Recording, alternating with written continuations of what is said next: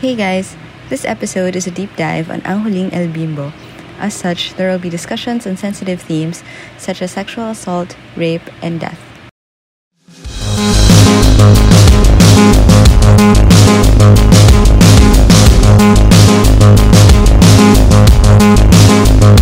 Ito na nga po, si Miss Joy Manawari. Joy Pare, Manawari! Pare, nasa watchlist natin to ah. Droga pare, droga! Droga, pare. Dun, dun, dun, dun, dun, dun, dun, dun. Anyway, I know seryoso. man. Charot. Seryoso. So, ayan na nga. Si Joy. Maraming sinabi ang mga tao tungkol kay Joy. Sa lahat. Dami. Ang dami. Unang-una, Joy deserved better. And yes, we agree. Yes. Joy deserved better. Oo. Ay, We naku. collectively agree. The whole Philippines agree that Joy deserves better. True. According to the SWS. Survey. 100% of Filipinos agree. All 7 million Filipinos who watched agrees. That Joy Manawari deserves better. Yes. Hi. Yes. Yes. Pero bukod ba doon, marami pang sinabi about Joy na isa na nga sa She Deserves Better, isang bahagi na doon ay na dapat binigyan si Joy ng agency daw. Do you guys agree? Agency. Kasi, Talent agency. Travel Nice. agency. kasi na-confuse ako. Sorry. Ano ang agency? Oo nga. Wait lang. Sorry. Ako, personally, first time ko siyang ma-encounter gamitin in In a critical context, ganun. Yeah, something like that. Sa ganong context. Like, girl, bakit anong agency to? Bakit may mga agency? Sorry, di ko alam yan. Ano, Walang Banlaw ganyan Manpower Agency. Pretty Girl. much. Pretty much. That's what happened. Pero, Pero, explain natin yung agency. Yes. Basically, when talking about hindi raw binigyan ng agency si Joy in the story, kumbaga, wala raw siyang power over her actions or basta yun, wala raw siyang power in the story. Sa akin, and I don't agree with that point. For me, tingin ko may agency si Joy. I think naiisip ng mga tao na wala siyang agency kasi pinatawad niya sina Hector. Nag-choose siya kasing mamuhay ng sarili niya ng tahimik. I mean, as quiet as it can get with Banlaw behind you. Yung act of forgiving Hector, Emma, and Anthony, kahit na hindi nila hiningi yung forgiveness na yun, kahit na inabandon nila si Joy, feeling ko that's her exercise of her agency in a way. Feeling ko nagagalit yung mga tao kasi ina-expect nila na parang dapat yung response to men like those three. Parang dapat galit ka, dapat rape, dapat may i-shun mo revenge sila na. from Should your have been life, harsher. from your society. Oo, parang dapat pahirapan sila. Ganun. Pero I think yung decision ni Joy to forgive is also a valid response. Yun yung sa akin. Kasi sorry. Kasi yung choice ni Joy yun eh. Parang hindi mo pwedeng sabihin walang agency si Joy kasi yun yung naging agency niya. Is pinili niyang patawarin. I mean, siguro it's her form of healing herself or parang for her peace of mind na rin na parang kahit hindi naman nila hiningi, papatawarin ko sila para na rin maka-move on siya or to make sense of the world around her. So parang yun na lang yung naging choice na pinili niya for herself. So I don't think na wala siyang agency. Just not because parang hindi mo naman pwedeng sabihin na hindi niya dapat ginawa yun kasi hindi naman ikaw yung nasa shoes ni Joy eh. Parang porket ba hindi niya nasunod yung norm. Oh, parang who are we to say na hindi valid yung gusto niyang gawin? Yeah. Oh. So parang ayun, porket hindi niya ginawa yung normal response sa bagay na yun, wala na agad siyang agency. Ganon. siguro for me, magana yan eh, magpe-play yan sa sinabi ni Joy nung Act 1. Yung sinabi niya yung parang something in the words na ang hirap na nga ng buhay, maglulungkot-lungkutan pa ba ako? Parang, it's not really about being optimist, pero alam mo yung decision na ginagawa ni Joy sa buhay, except sa yung naging siya kay Banlaw. Pero yung ginagawa niya sa buhay, yung pagkakaroon niya ng decision na patawarin na lang patawarin sila Hector. And siguro yun, na parang ang dami nang nangyayari sa buhay ko. May time pa ba akong mag-isip ng ikaka-stress ko palalo. Something like that. Na siguro doon din kasi natin na yung sa line din kasi na yun. Parang doon natin nakita doon unang pumasok yung personality, paano ko ba siya sabihin? Doon unang pumasok yung may isip mo na, ganitong tao si Joy. Hindi siya ganun. Siya nagdedwell sa mga pagiging masama or pagiging sobrang bait. She just thinks of what's right. Like, parang ganun. For me lang. Yun ang napansin ko sa character ni Joy. I-expect mo na talaga na yun yung magiging response niya. I think, isa pa pala, additional. Yung sa Act 2, naalala ko lang, yung siguro way of exercising her agency din, yun nga, nag-move on siya in a way. Parang, di ba, sinabi niya, kaya siya tumatawag kina Hector, Emma, and Anthony. Parang at some point, hindi na siya tumatawag para humingi ng tulong. Tumatawag siya kasi gusto niyang ipaalam lang sa kanila na okay na siya. Di ba sinabi okay niya na yun lahat. Sa medyo dulo, na parang gusto ko lang sabihin na alam ko na kung ano yung dapat kong gawin, okay na ako, okay na kami ni Ligaya, ganyan. Parang, nasaan na siya, acceptance stage. Parang gano'n. Tinanggap na niya. Kaya siguro nagagalit din yung ibang tao kasi hindi pinakita siguro how she got to that point. Yeah. Parang we're just forced to accept na okay na siya. Ayun na, okay na siya, guys. Yun din siguro, yun yung issue din siguro, no? Na sana in-expound paano siya nakarating sa ganung desisyon niya or sa ganung realization sa buhay niya. Though I agree na, oo nga, na medyo hindi na-expound doon. Pero feeling ko napahapyawan yun dahil kay dumating nga si Ligaya. Pero yun, kulang sa pag-expound. Parang kulang ng introspection. Tama ba yung term ko? Kulang yung introspection kay Joy on how she arrived. By Ligaya coming into her life, kung paano siya nakapunta dun sa decision na yun. Kumbaga maraming introspection yung tatlong lalaki, pero wala masyado kay Joy. Parang minadali. Pero yun yung kulang. Part niya. Siguro. Hindi yung agency, yung introspection kay Joy. Paki-expound na lang si Joy, ganun. Kasi parang minadali lang din yung Act 2 eh. Ang dami nangyari nung Act 2 eh. Actually, yung pinakita lang nila na na ganito yung nangyari kay Joy, ganito yung kinahatnan nila ni Chadeli, tapos naging, na si Joy, naging bata na siya ni Banlaw. Asan yung doon? Yun nga, yung sinasabi nila na introspection. Parang kulang ng scenes. Siguro dagdagan pa nila ng scenes after maging adult si Joy. Parang gano'n. Kasi parang siguro, tayo na lang yung nag-isip. Ano kaya magandang song for... anong magandang song na pwedeng ilagay dun sa sa scene na yun. Naghanap na nga ako sa Spotify. Julie Tearjerky. Heads. Julie Tearjerky. Diba? Kasi I hear you calling my name. Pwede. Diba? Tapos, imbis na medyo happy-happy siya maging dark Julie Tearjerky. Ganun. Oo. Pero kasi may dark undertones rin yung pagkabasa ko sa Julie Tearjerky eh. Kaya ko siya naisip. Kasi parang kahit gano'n yung beat niya, pero kung magre-read in between the lines ka, parang, wait lang, may problema ba si Julie? Or parang Ning reprise. Ay, pwede. Pwede na.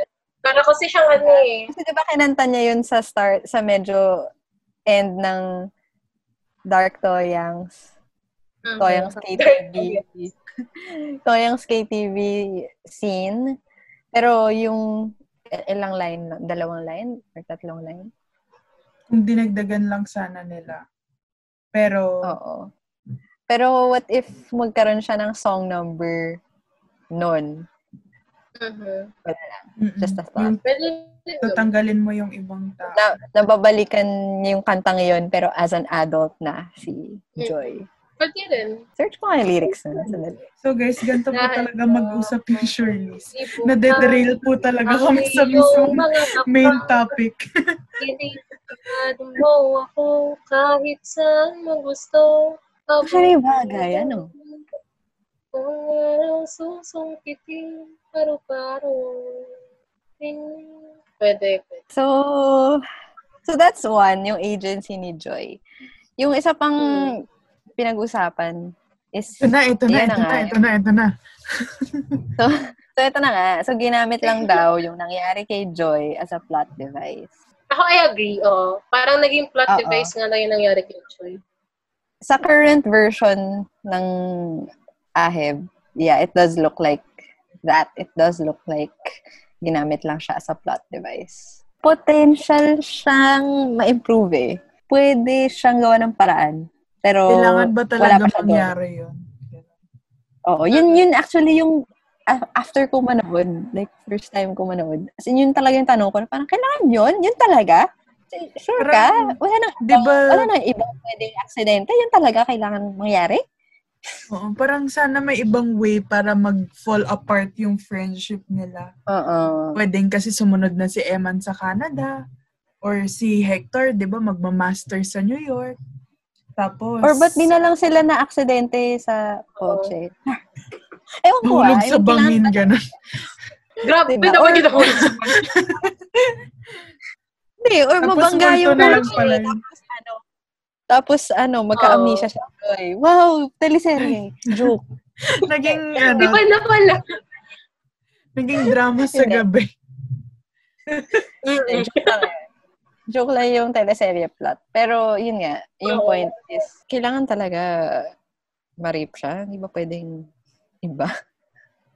Siguro naman marami pang ibang pwede. I mean, siguro isang factor din yung 'di ba may pamahiin nga na huwag kayong magta-travel bago kayo graduate, gano'n. Kasi baka may mangyaring masama. Oo. Delikado. Pero bakit kailangan kay Joy lang mangyari? Hindi naman si Joy yung gagraduate. Di ba dapat silang tatlo? Kasi daw nasira yung gitara ni Hector. Yun na daw yun. Wow! Dami yung gitara. Sana may iba na lang na thing na nangyari. I'm sure marami pang ibang life-changing, life-altering scenarios na pwedeng mangyari sa kanilang apat. Bigla ko lang naisip, paano kung kinuha na lang yung kotse? Mga ano. Tapos parang... Tapos naglakad sila pababa ng overlook. Tapos nag-walk out sila. Iniwan nila si Hector. Dinala mo kami dito, tapos ito mangyayari, kasalanan mo to, Hector. Tapos nag-walk out. Yun yung fallout ng friendship nila. Ang babo. Kasalanan mo to. Or what if, binalaan sila ni Banlao? Paano? Na kung lalapit po kayo kay Joy. So hindi sila alis. What if nung sinundo nila si Joy, si Banlao yung sumalubong sa nila? Oo. Pwede. Tapos parang Joy, akala ni Joy, ginost siya nung tatlo. Yun pala hindi. Kasi pinigilan sila ni Banlao. So, ghosters talaga sila. Tapos akala nilang tatlo naman, basta, nagalit na ayaw na ni Joy. Bahala na sila dyan. na flaker si Joy or whatever. User siya, ganon. Or hindi na lang pinansin ni Joy si Hector kasi may ginawa may sinabi si Banlao sa kanya na sinira ni Banlao yung friendship nila. Baka may sinabi si Banlao kay Joy na ang daming ganyan. Backstaban. Backstaban. Ganun. Sounds Mga family traidoran. ba? Ganun. Ay, Sounds family. Yun pala yun. Anyway. Pwede. Diba? Chismoso ng taon si Banlaw. Grabe kaya siya naging counselor. Kasi chismoso siya. Oo. Magaling siya magpaikot ng mga tao. Oo. Mhm. Oo nga, no. Speaking, di mamaya na si Banlaw. Sabihin ko sana, wala din niyang, wala, hindi siya nanagot sa ginawa niya. Parang parang hindi masyadong natin sa kanya yung, parang hindi masyadong na-press sa kanya na siya yung, mortal enemy ng lahat, ganun. Oo. Hindi rin actually na-explore masyado yung mga motives ni Banlaw, no? I mean, yeah, he's power hungry. But for what? Why? Parang yun. Oo. Parang wala lang. Ginawa niya lang dahil masama siyang tao. Yun na yun. Parang typical villain, gano'n. Bored na siya.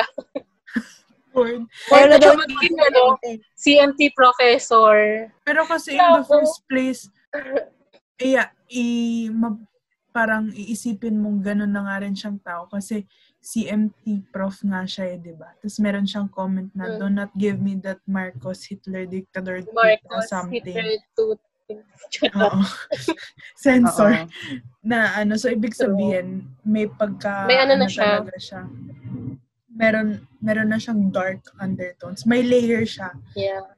Ganon. Pero hindi ka-complex yung layers niya. Hindi na-explore yung personality ni Banlaw. Technically nga, siya yung parang isa sa pinakamalaking antagonist ng play. Antagonist. Siya yung main antagonist. Well. So, yun. Mm-hmm. Oo nga. Pero, siguro ang maganda lang kay Banlaw yung pagka-build up niya na And then, siya pala talaga yung masama. Kasi syempre, kung first time mo manood, isipin mo, sino ba to si Banlaw na to? Sino ba itong professor na to nagbibigay ng push-up? Ganon, something like that. Tapos, nagpo-progress ka. Although, akala mo side character lang.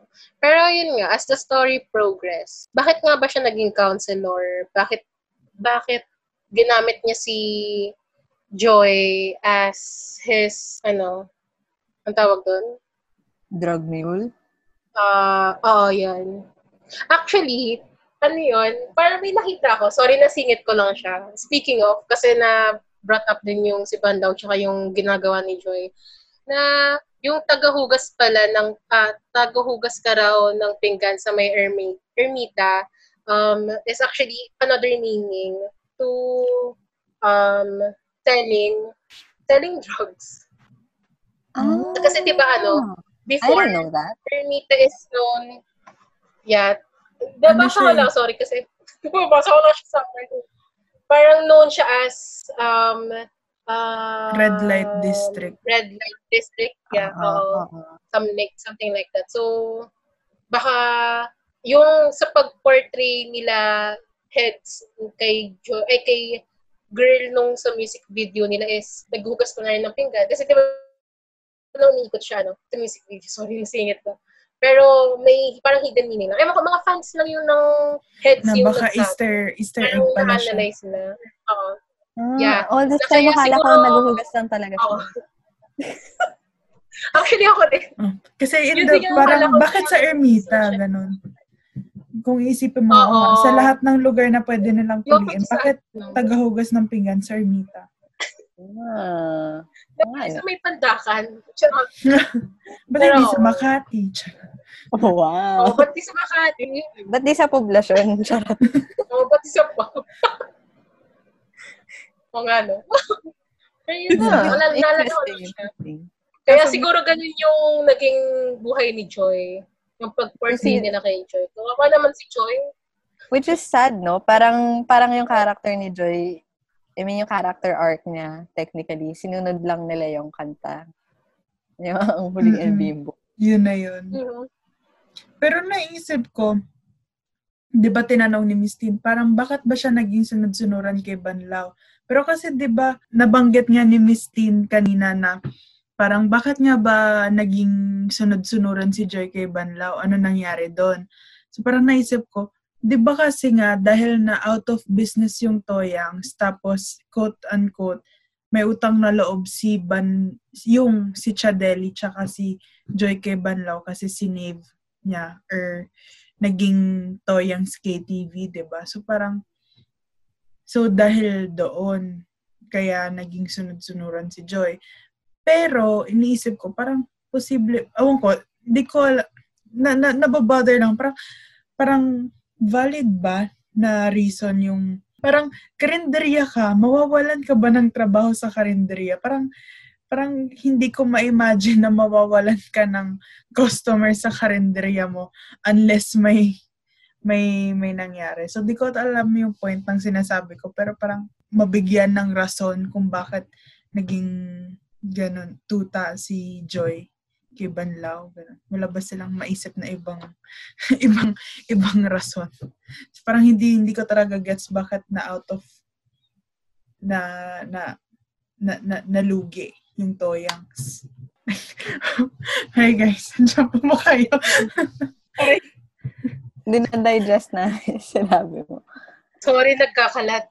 Actually, tama. Lalo na kung yung pwesto mo nga is sa area 2 where students from the school, the university comes to.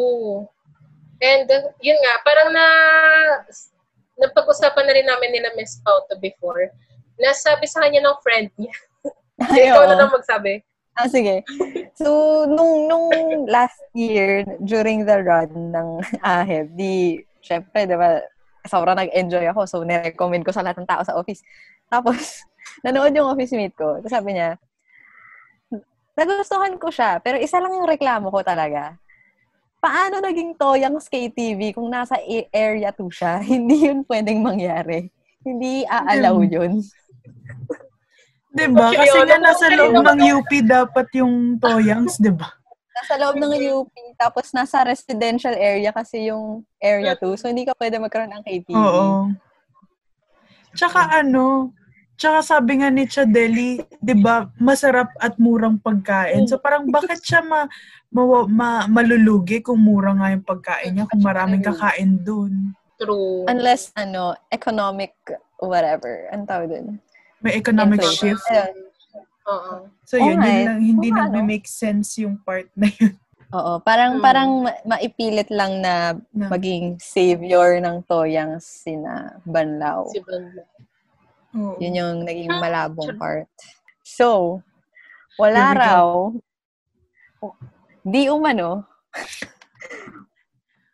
wala raw sympathy number si Joy. Wala raw siyang moment of sympathy, unlike Hector, Emma, and Anthony. Pretends to be shocked. Charot. For me, siguro niya, sympathy number niya is nasa confrontation medley. Pero hindi niya solo. Walang highlight, walang spotlight. Siguro ang sympathy number niya is yung Spolyarium. Yung, ba naman niya, pati sa, lalaki pa rin yung kahati niya. Diba? Wala siyang solo. Wala siyang solo. Meron siyang few lines na spolyarium na nasa may gilid siya. Wala siyang kasama na Oo. Pero, yun tipo una spolyarium. Tapos, sa boys. Spolyarium, tapos, yun na yung wating eh. Yun lang yung kanta niya, diba? Oo. Sa gitna ng gulo. Pakinggan ng puso. Tayo sa sagwit, sinta. Tinuloy-tuloy. Pero yeah. Wala, I guess related siya dun sa binanggit natin kanina na wala siyang or kulang yung moments of introspection ni Joy. Act 2.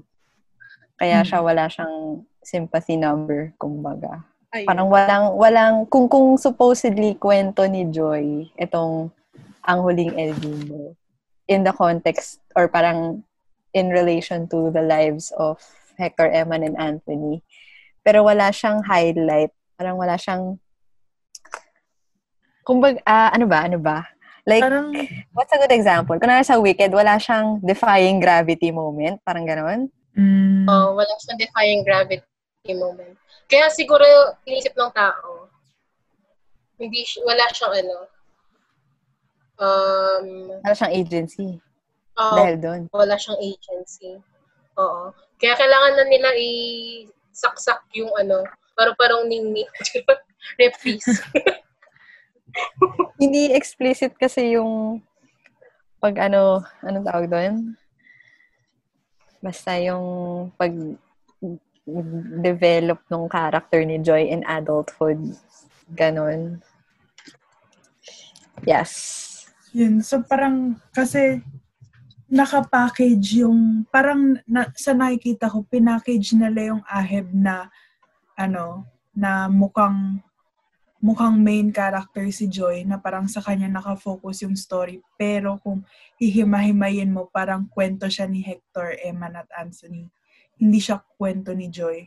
Pero kaya nga nasasabi nilang walang agency si Joy kasi ina-expect nila or nakapackage siya na main character si Joy. Dahil sa kanya, quote-unquote, sa kanya umiikot yung mundo. Pero hindi. Mas nakukuha natin na kwento siya nila Hector.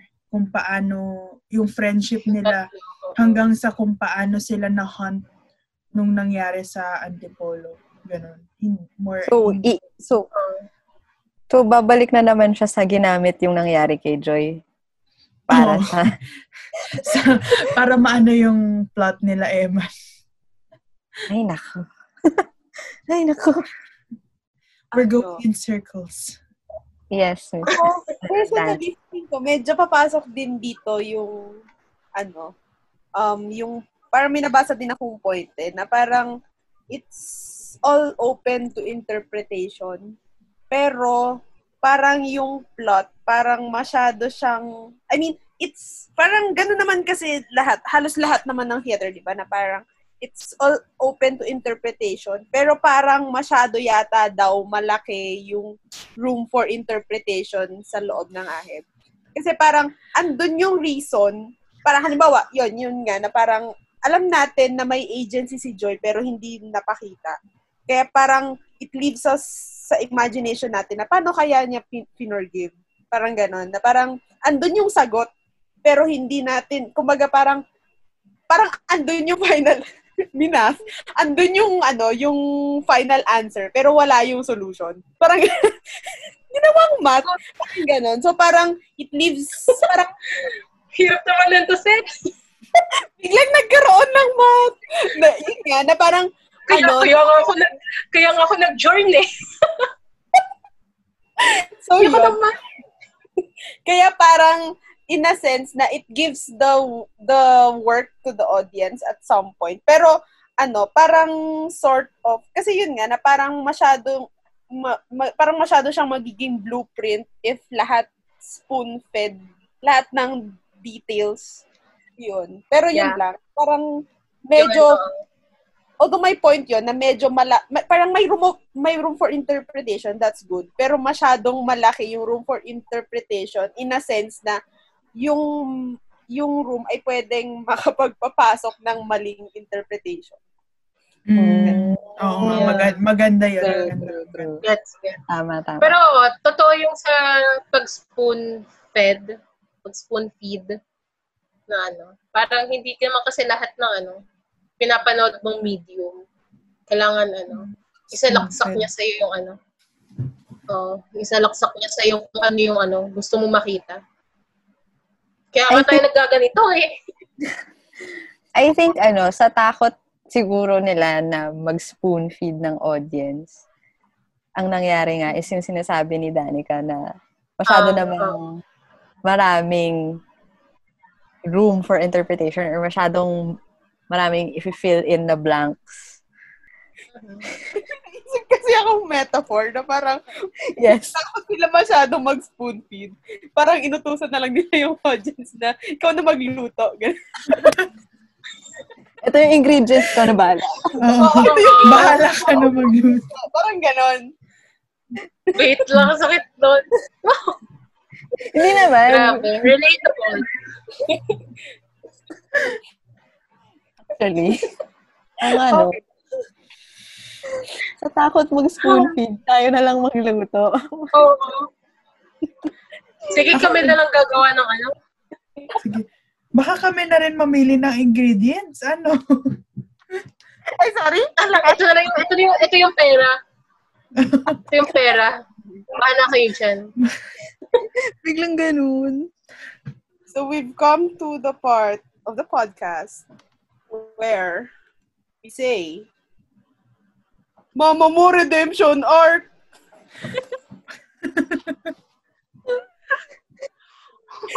Yes, you've heard that right, guys. Mama Mo Redemption Arc.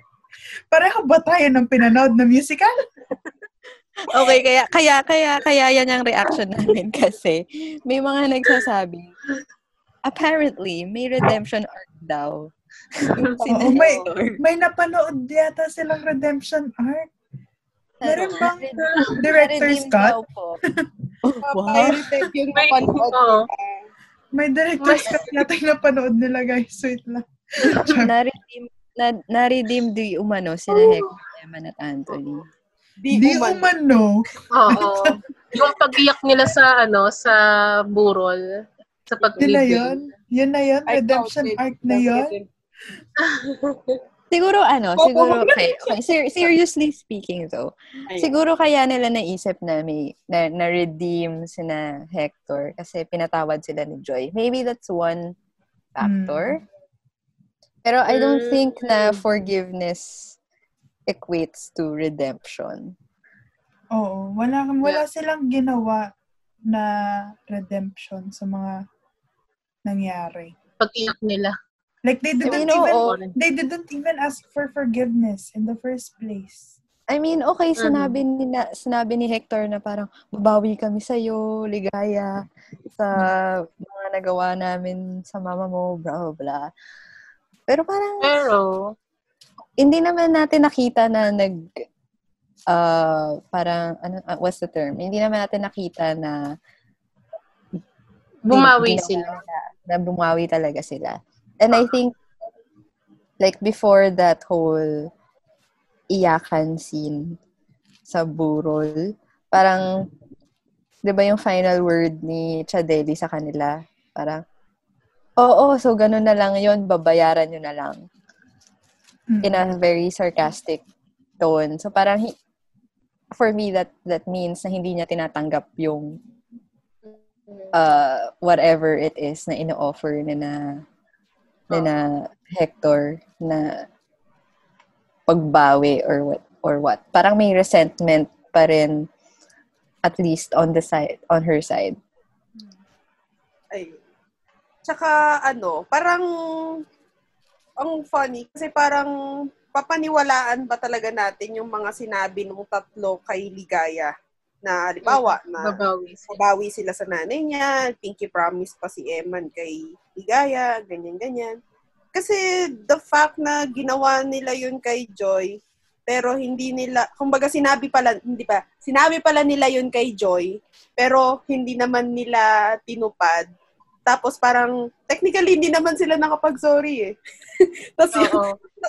Tapos parang wala namang evidence ng pagbabago dun sa kung paano nila itrato si Ligaya, ganyan.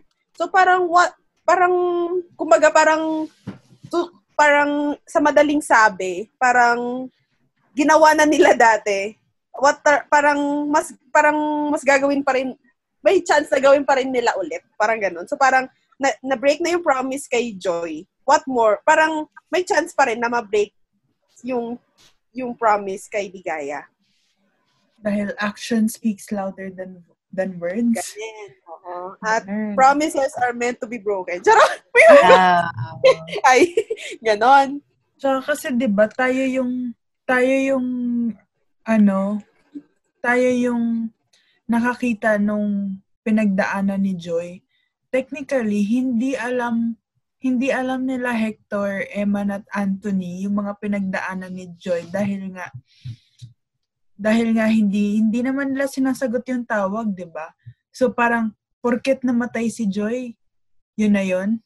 parang hindi naman nila alam yung mga pinagdaanan ni Joy dahil nasa perspective ng audience yan 'di ba? Technically blindsided sila.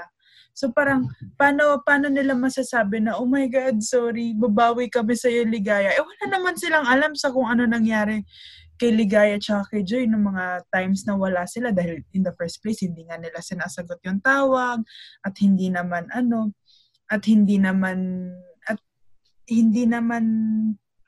nakwento. Hindi rin nakwento ni Banlaw kasi 'di ba nang pumunta si Banlaw sa presinto, umalis rin siya agad. So parang walang alam yung tatlo bakit nila nasabi yun. Oo, porket namatay lang. Ganun? Dahil Strong namatay. si Joy. Strong si Joy. Kinaya niya yun. Excuse me.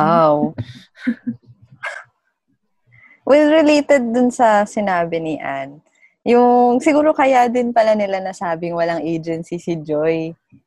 Kasi nga, technically, she's dead in the story. So, kung ano yung nakikita natin about Joy, either memories lang siya nung tatlo or maybe kwento about her. I don't know. So, baka kaya kulang, well, from a purely audience perspective, baka kaya seemingly kulang yung part ni Joy dahil nga kasi hindi siya buhay in that story. Pero from a technical point of view, iba yung totoong nangyari. Ang totoong nangyari talaga is wala talaga dapat si older Joy sa story. Sinaksak lang nila sa acting. Pero kaya siya kulang. Pero Dead men tell no tales. Ayun. Dinala niya sa Pukay yung kwento niya.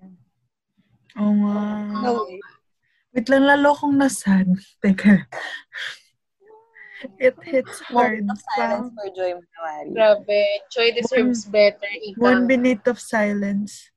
Kasi ngayon ko lang din na-realize yung sinabi ko kanina Yung realization ko kanina. Ngayon ko lang talaga naisip na hindi naman alam nila Hector, Emma, at Anthony yung mga naging hardships ni Joy. Like, alam ba nilang nalugi ang Toyang? Alam ba niyang nagkaanak siya? I mean, alam. Kasi nga, iniwan nila si Joy. Nagalit ka, girl. Pinabayaan nila si Joy. Pero hindi kami sawahang tatlong extra rice apologists. Oo. Pero grabe, no? Lalo tuloy akong kay Joy. I mean, kahit na, nung simula pa lang, syempre, I really felt for her as a fellow woman, ganyan. Pero, thinking about it now, no? Grabe yung pinagdaanan niya, no? Tapos, actually, napakalaki ng, compassion ni Joy na despite all that, na pinili niya na magpatawad, pinili niya na makipag-reconnect sana. Ang strong ni Joy, pero hindi na deserve yung nangyari sa kanya. Nasaktan ako. Nagkabay lang yung hard to believe sa utak ko. Steve! Bakit? Ba't ba natin sinasaktan ng sarili natin? Ayoko na. Sinasaktan na naman tayo. Deep dive. Deep feeling. So, yun na nga. Wala pong redemption arc. Wala pong na-redeem. Bottom line, wala pong redemption arc para dun sa... Oo, hindi ko alam kung saan yung napulot yung redemption arc, pero wala po kaming napulot na redemption arc. So, baka iba pong musical yung napanood nyo. And we thank you. So, yun. Pero share ko lang, no? Di ba, meron pang mga tao na nagsasabi na dapat na-resolve yung buong, lahat ng nangyari sa story. Or parang, basta nagagalit sila na walang resolution or hindi happy ending, kumbaga. Wala naman talaga. I mean, hindi naman lahat ng story may ending or may resolution or may solution. Yeah. Siguro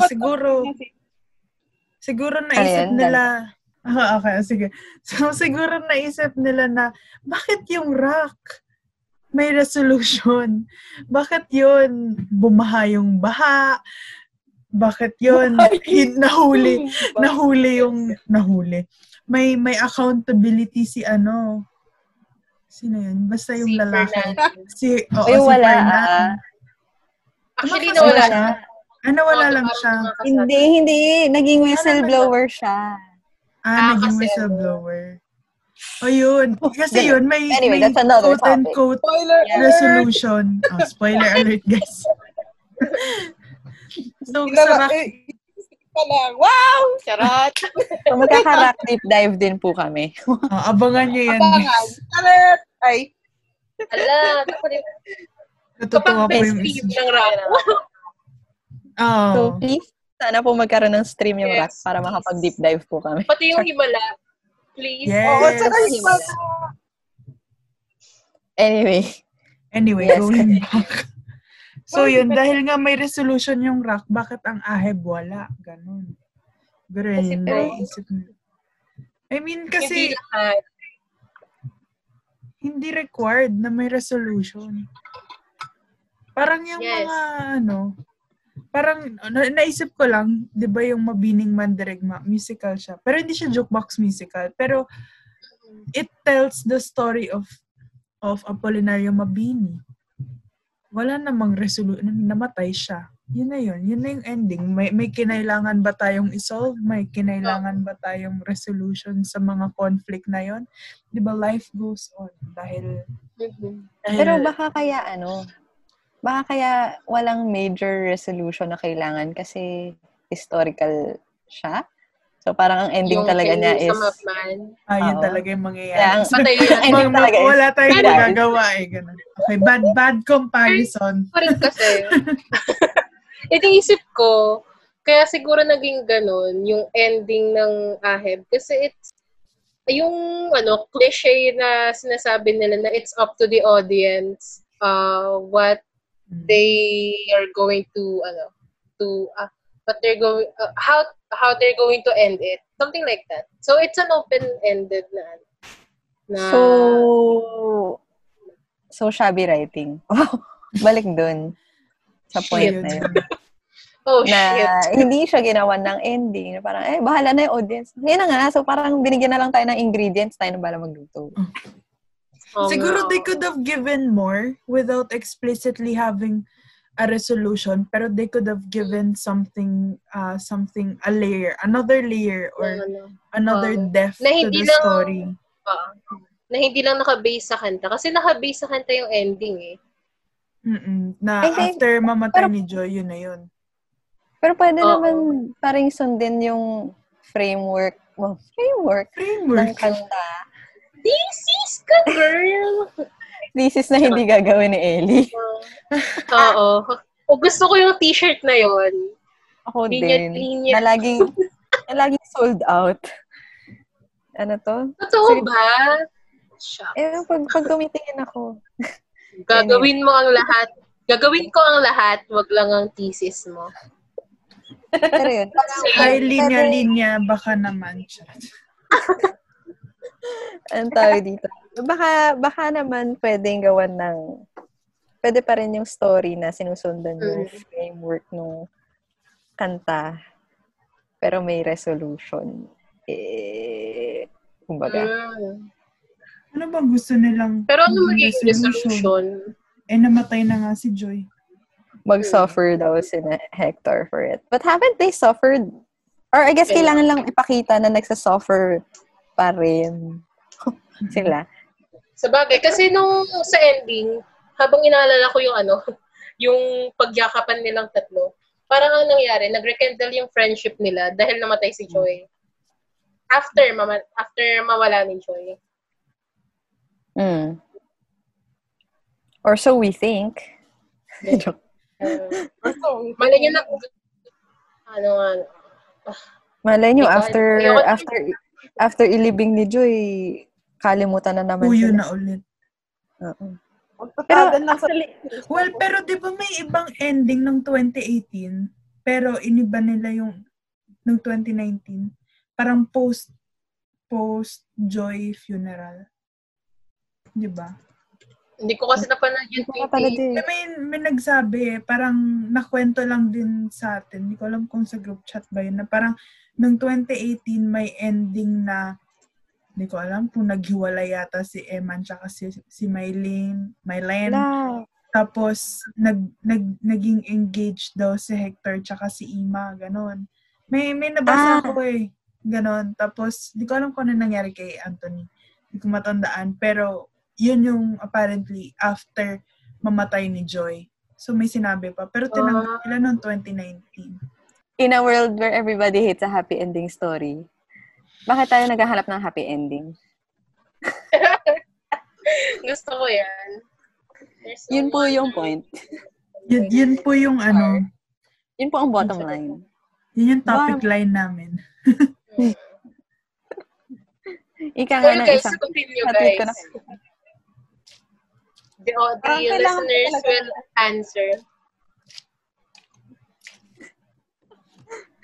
Sakit ng pangako. So, nga guys, PM nyo kami kung anong gusto nyo ending ng Aheb. Oo. Pag-usapan natin yun. Ay, comment nyo. Gusto kong ending yung yung sa Ellie Night at the Theater. Oh. Yung pinulsa ni Ellie yung turon. Oo. Yung pinulsa niya yung turon. Hindi ko talaga maintindihan. Bumili siya ng turon, tapos nilagay niya sa bulsa niya. Ano yun? Hindi. Bakit? Bawal ba ilagay ibulsa yung turon? Pero, napisa na yung turon. Nilagkit na ng bulsa niya. Oo, lagkit na ng bulsa niya. Good luck sa maglalaban nun. Anyway. Pero yung ending nga sa Night at the Theater, 'di ba? Buhay si Joy, tapos friends sila lahat. Sinagot nila yung tawag ni Joy. Out si Anthony. Out na si Anthony. Sinabi ba dong out si Anthony? Parang wala na siya. Parang wala siyang pake. parang out siya, pero wala na siyang pake. Oo. Or parang by his actions, hindi siya tago. Hindi siya closeted. Walang like sa original na Oo. Oo. Kita mo yung pagka-closeted ni Anthony sa Aheb. Yeah. So, yes. We've come to our last point. Nagsa-throw around ng mga quotes about art in relation to this whole thing about Aheb. So, isa sa mga madalas kong nakita, yung kay Banksy, na art must disturb the comfortable and comfort the disturbed. Parang, sinasabi nila na yung Aheb, dinisturb lang nila yung mga tao. Pero walang comforting na naganap. Yeah. Wala nang nasabi yung ibang kasama ni Miss Well, pero totoo naman na art must disturb the comfortable and comfort the disturbed. Well, kasi siguro ang problema lang ng mga tao is walang proper trigger warnings. Kasi alam mong if hindi ka comfortable to seeing those parts, ay hindi ka naman manonood, diba? So, hindi ka naman madidisturb. Pero, I guess it's not for everyone. Pero, it's not for everyone talaga kasi alam naman natin may mga taong pwedeng matrigger. Ganon. So, hindi ko na alam kung anong point na sabihin ko. Sorry. Pero sinasabi kasi nila na panay-disturb lang yung ginawa ni Aheb. Wala siyang comforting aspect. Or parang, yun nga, yung point na walang resolution. Kumbaga panay binring up lang. Ito lahat ng mali sa society natin. Ito pa rin yung mga problema. And then wala siyang in-offer na this is how we can fix it. Or parang something. Ako, ang basa ko dito. Kasi parang hindi naman yung mga mismong oppressed, in that narrative, hindi naman natin masasabi kung, hindi tayo pwedeng maglagay ng prescription kung paano sila dapat ma-comfort. Kasi parang, syempre, per experience, it varies. So, it depends din. Parang case-to-case basis din kung paano mako-comfort ang isang, let's say, a rape survivor. Parang, hindi naman natin masasabi na dapat ganito ka i-comfort. So, parang mali yun kasi hindi ka nila ganito kinomfort. Pero what if, halimbawa, it comforts that particular survivor by merely telling her story? Like, not exactly, parang, pwede kasing, okay, sige, may mga ilan din naman, syempre, may ilan din namang survivors na hindi, kumbaga, hindi enough sa kanila yung pagkaka-tell nung story nila for them to be comforted. But then, we see other feedbacks then from survivors, sexual assault survivors, na they, in a way, they were also comforted by hearing, raising the awareness of what they had gone through, kahit hindi, kumbaga, hindi it doesn't speak for all of them. Ganon. So parang medyo prescriptive kasi yung pagkaka-define ng how they should be comforted. But we can't deny then na it may be comforting for the others, but okay, it may not be comforting for some others din. So, yun. Yes. So, wait, saan kayo? Sorry, nawala ako. May tinignan kasi ako. Yung art must disturb yung pinag-uusapan. Comforting. Yes. And parang lagi daw kasing ginadrop yung comfort na disturb. Good take, guys. Ano akong masabi? Wait lang. Bakit ganun? Pero kasi I think the phrase, yun nga, yung art must disturb the comfortable and comfort to disturb. It's sort of self-explanatory na rin for me. Na dapat naman talagang maging isa sa medium yung art na maging na mapamulat yung mga tao kahit anong estado pa nila sa nangyayari sa atin, sa bansa natin. Regarding yung sa comfort to disturb naman, siguro syempre may limited pa rin kasi talaga yung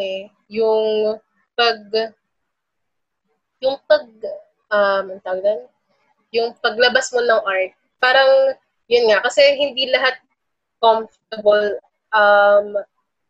with expressing those kind of incidents in their life. And yun nga, yung katulad ng sinabi, actually, yung katulad lang din naman yung sinabi ni Miss Dance na, anong tawag doon? Ano ba yung sinabi mo? Hindi ako. Sorry, na-distract ako. Ako sa pero yun nga, kung ano yung sinabi ni Miss Dance, ano naman din yung sinabi nila Ancha ni Miss Pao. Ayan. Kakat ko yan? Masakit na, guys, sumakit yung ulo ko. At sakit sa ulo pala nito. Hindi ko gusto na tayo sa mga susunod na deep dive. First and last deep dive episode na natin. Wow. Napagod ako, sabog na ako. Hindi ko na-expect magiging sabog ako dito. Sobrang nakakapagod siya. No joke pala. So, yan. Tapos yung sunod na sige, go.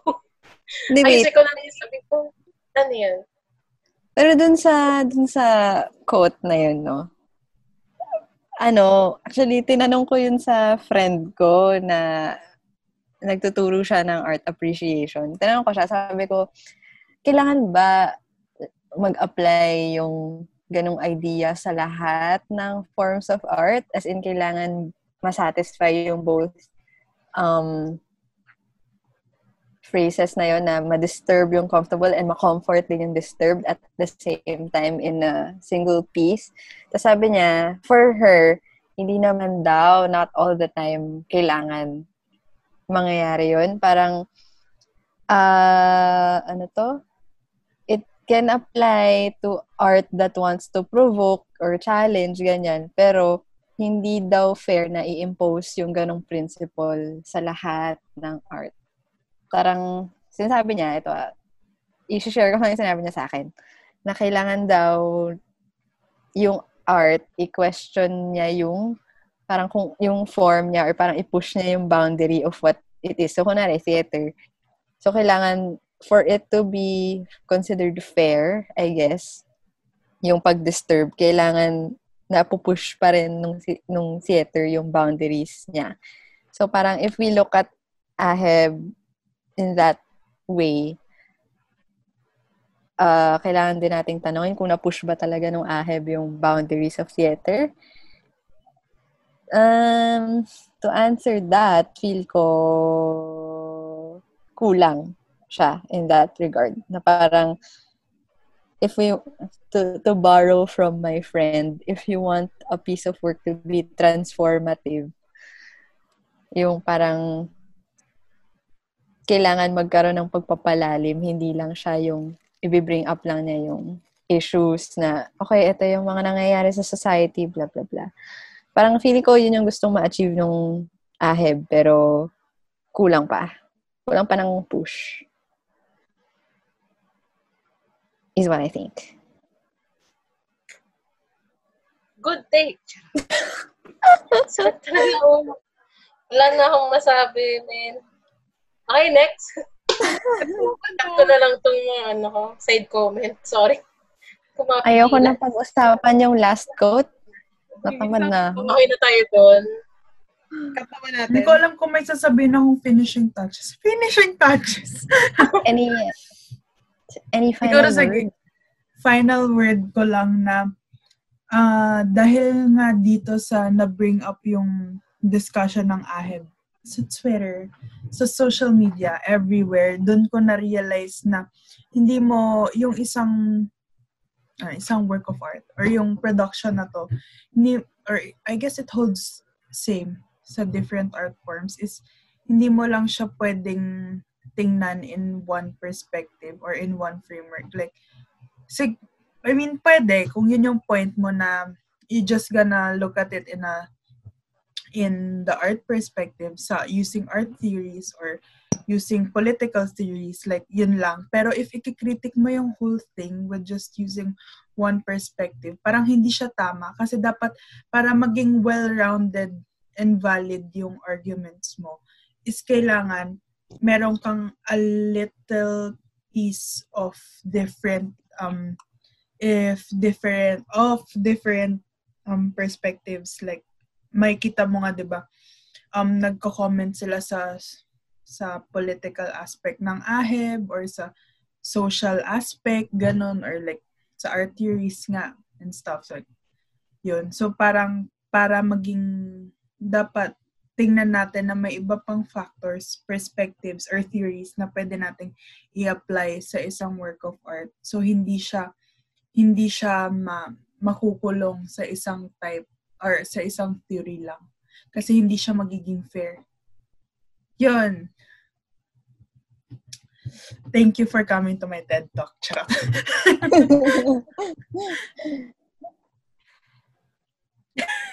Tin, Danica, any final words? Ikaw, Miss Dance. Ikaw, Miss Tin. Ako naman, for me, ibabalik ko lang yun, yung sabihin ko. But, yung pag-stream ng El Bimbo, it opened a lot of opportunities to engage, hindi lang sa discussion, but also to people, siguro like me, na ang frustration niya is yung sa theater.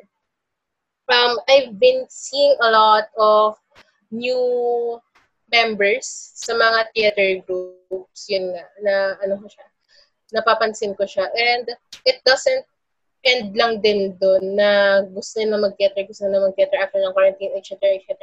Parang through streaming the El Bimbo, anong tawag doon? Ang isa? Parang mas ginanahan yung mga tao na maging bukas sa mundo ng teatro. Okay. So, sa akin naman, it's really nice nga na we get to see that there's a market for theater now after nung AHEB. Parang nakita nga natin na sobrang dami nag-view. So, and ang dami na rin naghahanap ng iba pang place na pwede panoorin online. So, sana magpatuloy pa nga yung support.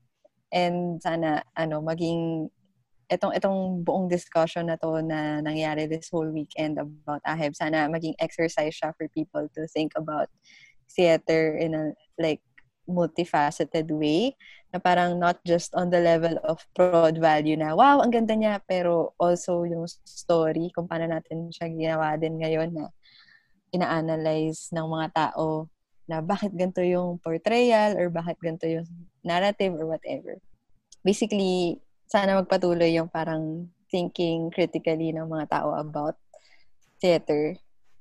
Tapos, ayun, parang I hope it also goes beyond yung just being critical about the pieces, na parang maging interesado sila paano bumuo ng dula, ano yung mga proseso, how to get from page to stage, ganyan. And I think makakatulong kasi yun sa yung appreciation of process, makakatulong sa appreciation of the work.